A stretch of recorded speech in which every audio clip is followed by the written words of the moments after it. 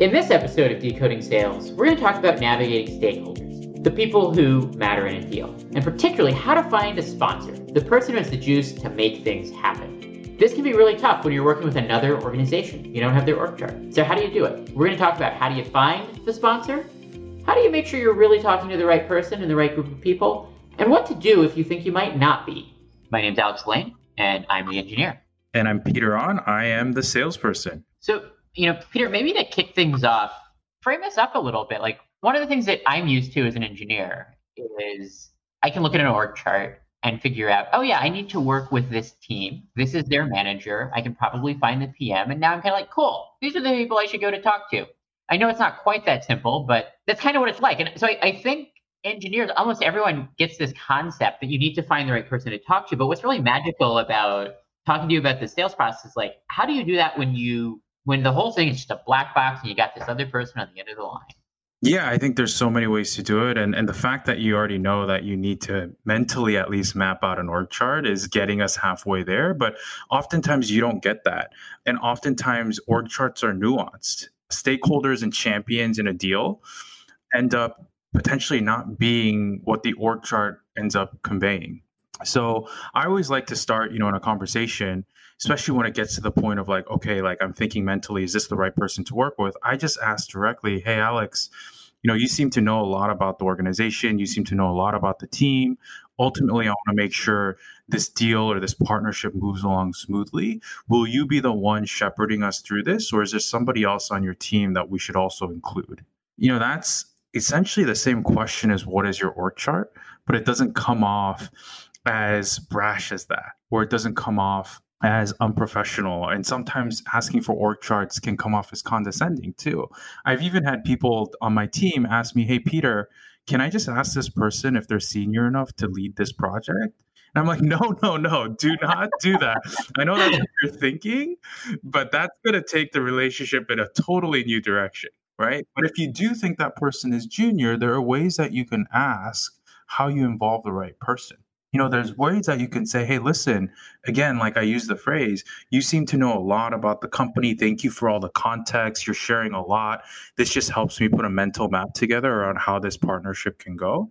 Out of curiosity, who do you report to? And does that person also need to be involved? I just want to make sure I have a clear sense for who I need to involve on my side as well. Yeah. So I got to imagine that sometimes you're dealing with folks on the other end who think they have the authority but don't. Yeah. Or who might actually have some of the authority, but not all of the authority. Happens all the time, right? And people have pride. But in the case where that happens with somebody who doesn't have any authority, I like to always put markers together to mentally keep track of whether or not my champion is who he or she says she is. I'll give you an example. Let's say somebody's like, hey, Peter, I'm the executive sponsor. I'm the one who's going to sign the contract.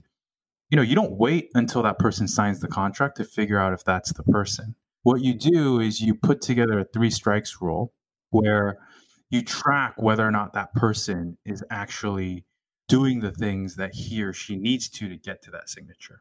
So the first tracker could be very simple. It could be, hey, when should we next follow up? And if the person's like, hey, next week is a good time for that because I'm going to corral together my team and we're going to come to a decision point around whether or not these evaluation factors are important to us, then you say, okay, great.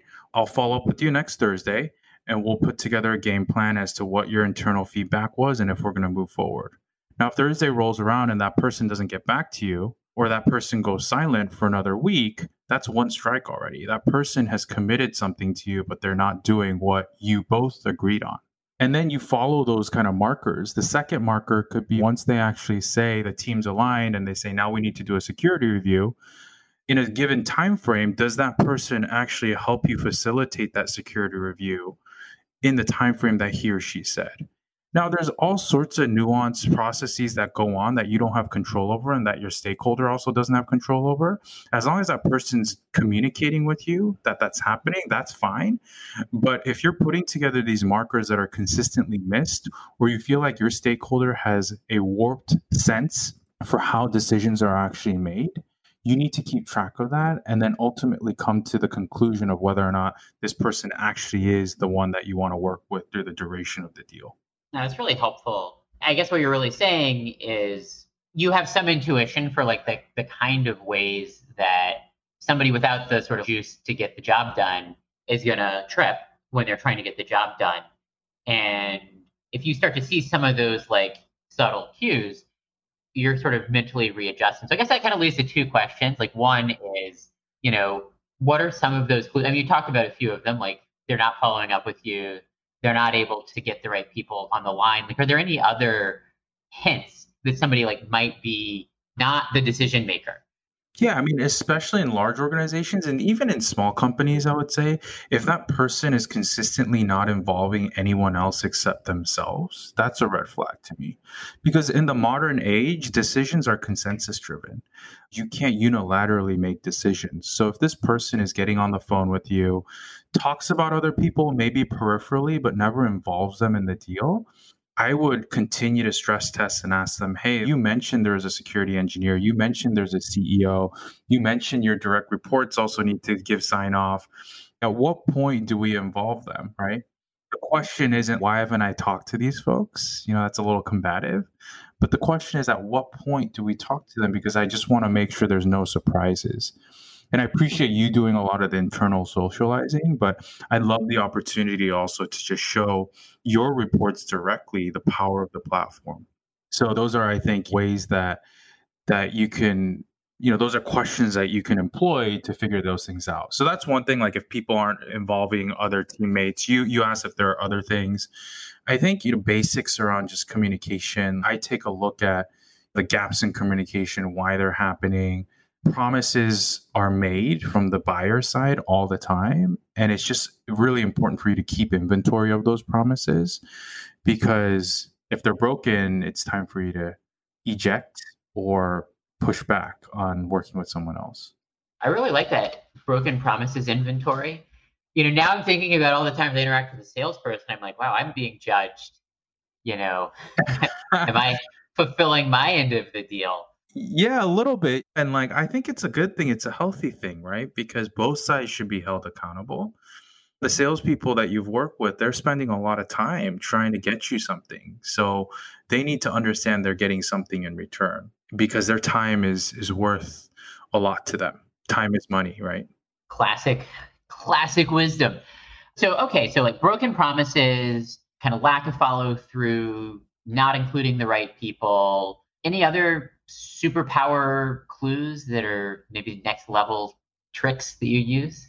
Yeah, I mean, I think it's just pattern matching at the end of the day, right? And pattern matching across a series of calls and interactions. If somebody says one thing on the first call and then on the second call, the direction changes, that's also something you should dig into. Hey, on the first call, Alex, you said security wasn't going to be an issue, that our SOC 2 report was going to be enough for you to go through the review. But now I'm hearing that we need to have two more conversations, one involving the CISO. So I guess what's changed from the first conversation to the second? And so that's also, I like how you said superpower. It's more like being able to pattern match across a series of events. And when you feel like the pattern isn't matching, what do you do to bring that up? Because oftentimes it's easier just to not bring those conflict points up, to use a concept that we talked about in the first episode. But you absolutely need to, whenever there's something that alerts your spidey senses, you need to have the right phrasing to bring that up. If you are able to do it in a way where you're genuinely using objective facts and things that were said to bring those up, I think it can work well and effectively to keep the deal on track. So that's really helpful. And, now I'm sort of imagining, I imagine a lot of people will, listening to this, usually have some intuition. And now you've given some words that they can attach to their intuition and say, these are the broken promises are why I'm feeling anxious about this. It might not be a sales deal. It could just be any human interaction. Yeah. Or, maybe I'm working with this other group and I keep talking to the same person and it doesn't feel like it's moving quite as much as it should. And maybe it really is just because there are people who need to be involved. But then how do you fix it? Yeah. I mean, I think the way you fix it is to propose another step forward, or to propose another timeline, a mini timeline or a micro contract that they can actually abide to. So Let me give you an example of that. And you used a lot of interesting things right now. You use a lot of phrases. Oftentimes when I'm talking internally with salespeople and they ask, hey, how do I actually phrase whether or not I'm being crazy or whether or not I'm, seeing the same things as the prospect is, I often say, hey, just use those words, actually. Like, so here's how that could sound, right? It could be like, hey, Alex, listen, like, tell me if I'm crazy or if I'm off base. Tell me if I'm thinking about this in the wrong way. But we did agree on talking to the team 2 weeks ago.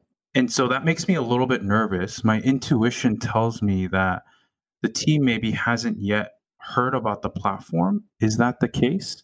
And that answer has to be very truthful, right? Because you're pouring out your emotions, you're pouring out your intuition. They have to do the same thing, right?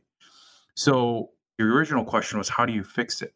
From that point on, when they do admit that, okay, things have gotten off track a little bit, at that point, I like to use this phrase, how about this? Because it sounds like you're inviting collaboration. Hey, how about this, Alex? Since the original plan didn't work, what if we set a goal of getting in touch with your team next week at some point? Let me know what will work. But, I'd love it if you could be around whether or not this can indeed work. And once we facilitate that meeting, let's see if we can do the security review soon after. I know originally we were going to get that done this week, but let's see if we can get that done the following week. So I'm happy to readjust the timing of this because I'm sure there's a lot going on your end. But if we could abide by this new time frame, that would really help me.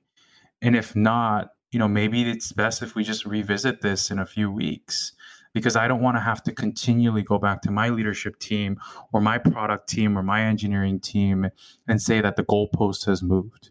So I'm kind of sitting here listening to this and thinking, well, this will work really well if this is the right stakeholder, and maybe there's just something going a little wrong. But what if it really is just the wrong stakeholder? How do you kind of like transition to the right stakeholder in a situation where they're on strike three?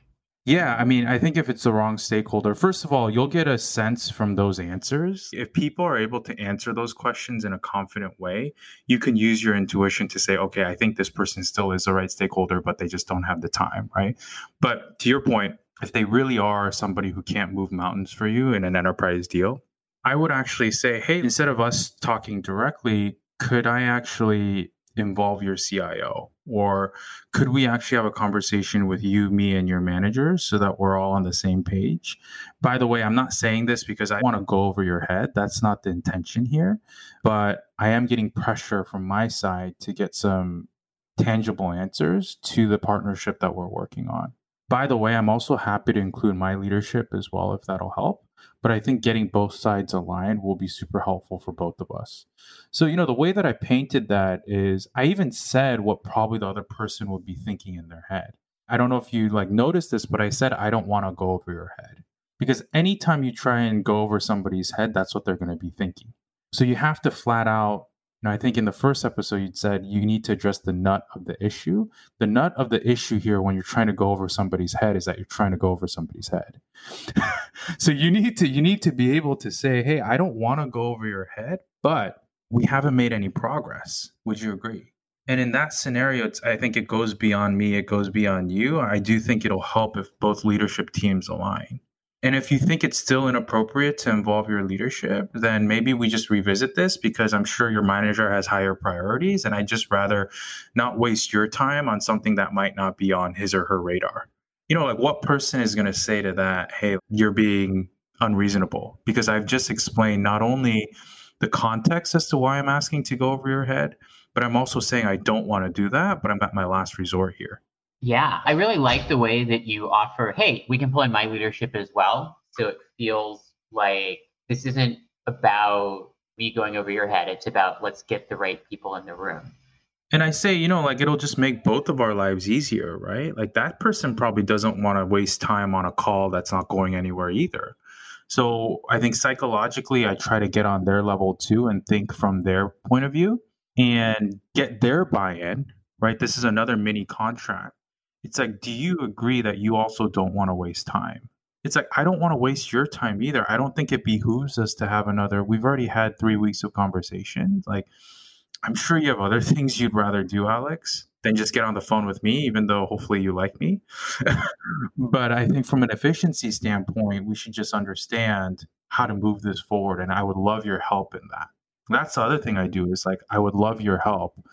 I would love for us to work together. It's a collaboration. It's not a one way. I'm telling you to do something. It's just that, hey, I'm trying to like appeal to your rationale and your senses to make this move a little bit faster than it has.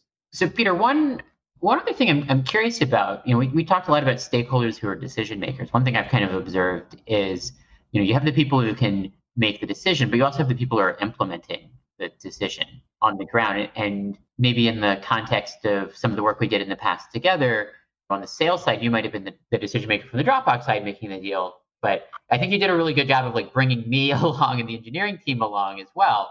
How do you think about that on the other side when you're working with another company you're trying to sell to? Yeah, I think that on the other side, it's the same thing, right? It's not a unilateral decision, especially in an enterprise organization. So a lot of what I try to do is elevate the stories of people using Dropbox to the decision maker. No decision maker has enough time to uncover their own stories about a platform because usually you're making decisions with several platforms. So I was literally running around New York, LA, wherever the NBC offices were, trying to document the stories as to why people love Dropbox and why the VP of entertainment loved it differently from the way the producers at Saturday Night Live loved it. And what I would do is literally just condense those stories into a presentation and tell the decision makers, the VP of collaboration, hey, this is why Saturday Night Live loves Dropbox. And then this is why the folks who are producing on the lot love Dropbox as well. I think that we really have something here that could help you in terms of making the decision because I've collected all those stories and hopefully if you want, you could reference them. They're more than happy to speak to you directly. But, I think there's something special here in the stories that I've gathered.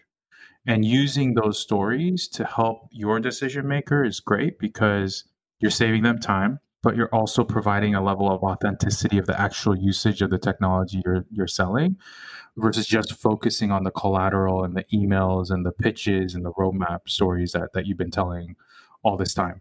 Oh, that's great. Well, Peter, I think we're about at time. Let's wrap this up for our listeners. Any parting words of wisdom on how to find and cultivate the right stakeholders? Yeah, I think connecting the dots for the company that you're trying to sell to is super important. And I think the one thing I would keep in mind is in order to do that, you have to ask a lot of hard questions. You have a lot of these micro contract moments where the prospect needs to follow through for you. And so don't shy away from those conversations. And don't be afraid to think out loud and say, hey, am I off base here? Am I crazy? My intuition tells me that this isn't moving the way that we had both hoped. So can we realign? I think being honest about that and transparent about that is a super powerful concept. I guess it comes back to what we talked about before, accelerating the conflict and bringing it to the foreground and then diffusing it or recognizing it's insurmountable. Exactly. And I have a feeling we'll continue to talk about it in future episodes.